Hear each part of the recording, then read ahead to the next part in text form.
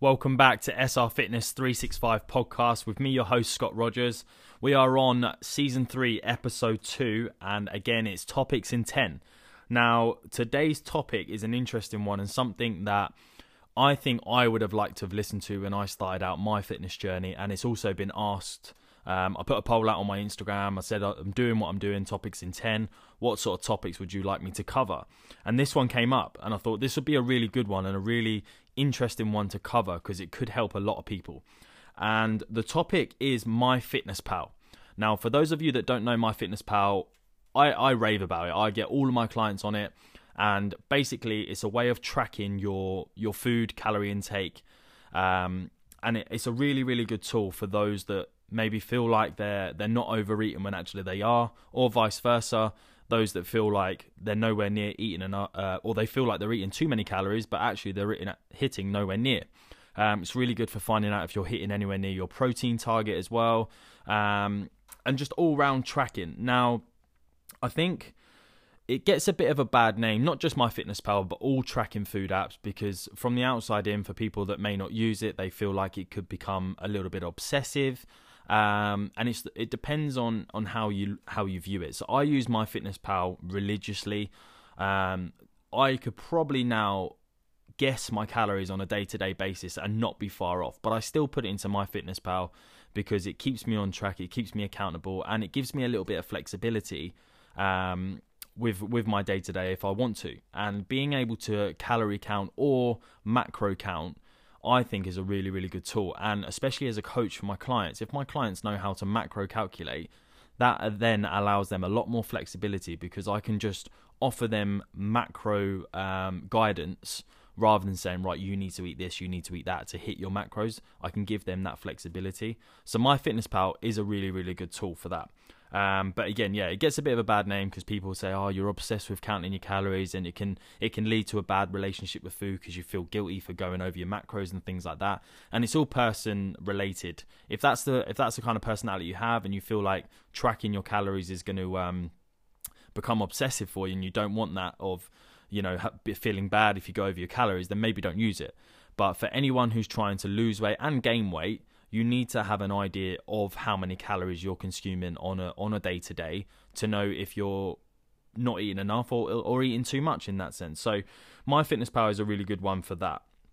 The one only negative I have with MyFitnessPal is, one, they try push you into buying premium. I've had premium, to be brutally honest, don't do it. The free one's absolutely fine. The premium, I think, is about $5 a month, and you don't get too much more. The one thing you can do, which is helpful, is there's an option for MyFitnessPal is when you exercise and you burn calories, it basically takes it off your total, or says, well done for burning 200 calories in your HIIT session, have another 200 calories. And unfortunately, when a coach especially creates your calories for you specifically, they take into consideration your exercise.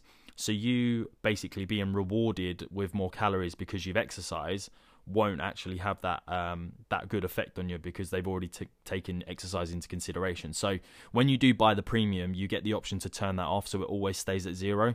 But don't do it. Please avoid them calories and just stick to your macros and the calories that you've been given or that you've given yourself. That's probably my only negative to MyFitnessPal. Other than that, it's a really, really good tool. So yeah, with macro tracking, the one thing I found through trial and error through myself, and especially with clients, you need to understand that when you track food, especially if you're scanning, so there's an option on the app where you can scan. Say you're having a bag of crisps or whatever, you can scan that bag of crisps and it will come up with one bag. But unfortunately, sometimes when you scan items, it gives you per 100 grams or a serving. Now, you need to be really specific. So, for example, if you're meant to have, 125 grams of cooked rice, and you scan a bag of Uncle Ben's rice, for example, the put in the microwave, it may either come up with scanning the whole bag when really you're only having half the bag, or it might say per 100 grams when a half a bag is more like 125 grams. So you can see where the miscalculations are here. Things like bananas, if you type in, I've had one banana, yeah, but how big was that banana? So it could be the difference between 80 calories and 120 calories. So what you have to do when you're tracking your food is make sure that when it comes up with an amount, that's the correct amount. Now, for things that are just one item, so for example, if you're scanning a grenade bar, it will just come up with one grenade bar. That's easy enough to do. But it gets a bit more tricky when you're scanning, for example, 500 grams of mince. It will say you're having 100 grams when realistically you're actually having maybe 200 grams. So you're doubling your calories. So you might look at your MyFitnessPal and go, you know what? I've still got 300 calories left, and you'll go and have something else to eat, when in reality all you've done is miscalculated your food on your MyFitnessPal, and you're actually over your calories. So in that sense, I would say just make sure you're being really specific when you're scanning things in, that you're double checking the amount that is put in. So that's a good one. With that in mind, for example, if you've been given 2,000 calories as your daily limit, and you have a big lunch, say for example you meet friends, not at the moment because of COVID, but at a certain time you'll go out to a restaurant and you'll meet friends. Most of the restaurants are actually in MyFitnessPal, so you can search the restaurant and actually pick the exact food you have. And if you go slightly over on your lunch, all you need to see is, right, I've got 300-400 calories left for my dinner. You might just draw back a little bit of your calories for dinner, and you're still within your macros, which is kind of like the main thing. And that's the reason why we track calories in general. Okay. I find with MyFitnessPal, if you're new to the app, the first week or two is really, really like draining, and you can't be bothered to do it because you almost have to search or scan most of the items. But once you're a couple of weeks deep, or you're a month or 2 months in, if you're having similar foods on a daily basis, the food stays there again.